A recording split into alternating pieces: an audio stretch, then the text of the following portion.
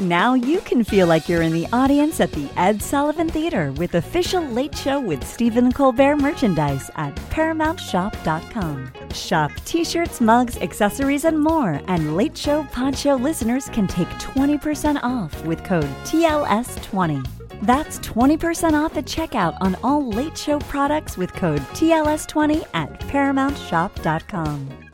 Jon Stewart is back at The Daily Show, which means he's also back in our ears on The Daily Show Ears Edition podcast. Listen to The Daily Show Ears Edition wherever you get your podcasts.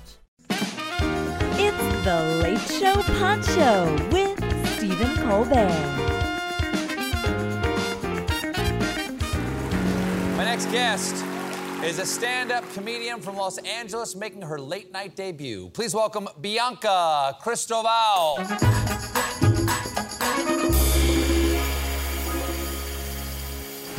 Hello.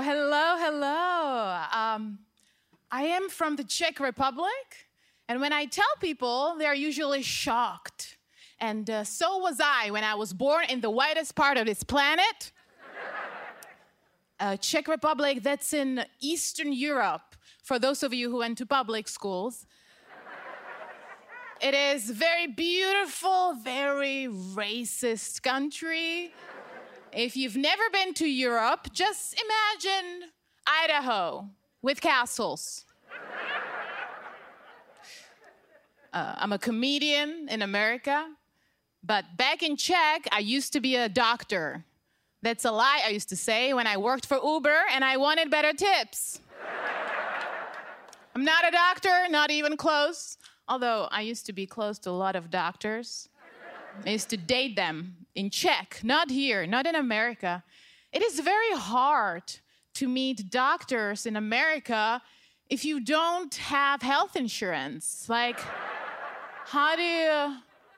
Like, it's so easy in Czech. All you have to do, you go to a hospital, you find a cute doctor, you make up an illness, and you just keep coming back. You keep coming back until he asks you out. And it's all covered by the insurance, by the way, including the wedding. No, truly, it was a privilege to grow up in a country with free healthcare.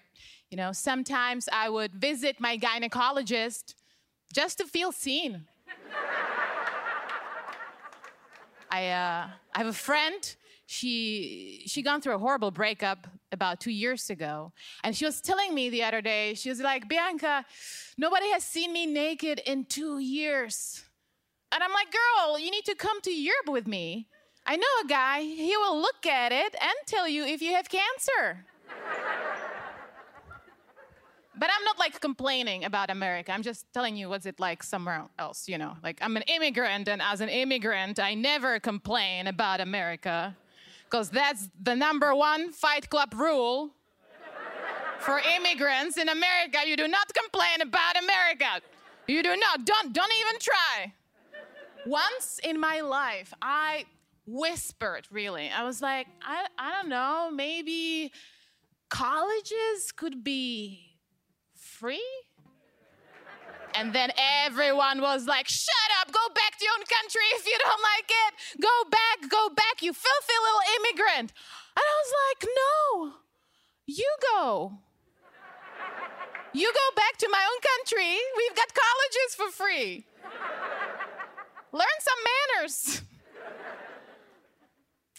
I'm thinking about getting Botox. Because my mother is white. The genetics is not looking good. I'm cracking a little. My mom is white, blonde hair, blue eyes. I have never met my father, but I'm guessing he's not. It's hard to be mixed race. It really is, because we look nothing like our parents. Like, all mixed race kids look like Lenny Kravitz. And it's tough, because as a child, all you want to be is like your parents. That's all you want to be. And you're not. You're not. And then nobody cares. Nobody sympathizes with us. Nobody's concerned with our pain, because we are gorgeous.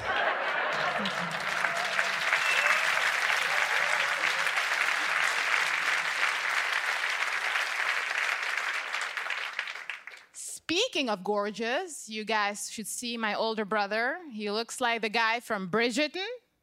Have you seen that nasty show? Nasty. So after my beautiful mom had me and my older brother, she got a little cocky. I'm not gonna lie. She was like, maybe I'm a goddess and I can have beautiful children with anyone.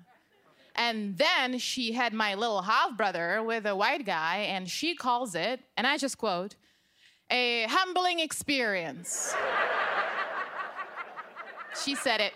She was like, Bianca, just so you know, your little brother, that was kind of an accident. I was young and dumb. And I'm like, Mom, you were 43, and you did 6 rounds of IVF. What you call an accident, the doctor called a miracle.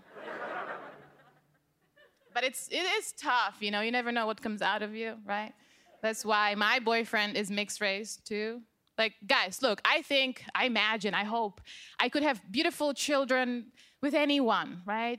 But there's no need to take that risk, you know? Like, we don't have enough data. We don't. Like, so far, we know 3 things. If you mix black person and black person, you have excellence.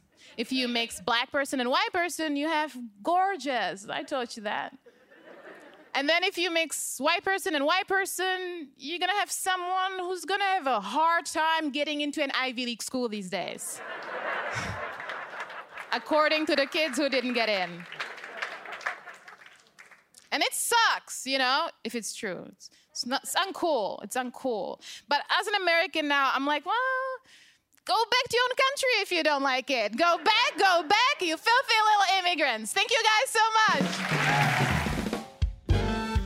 This has been The Late Show Poncho with Stephen Colbert. We'll be dropping classic bits and celebrity interviews 7 days a week while the show's away on summer break.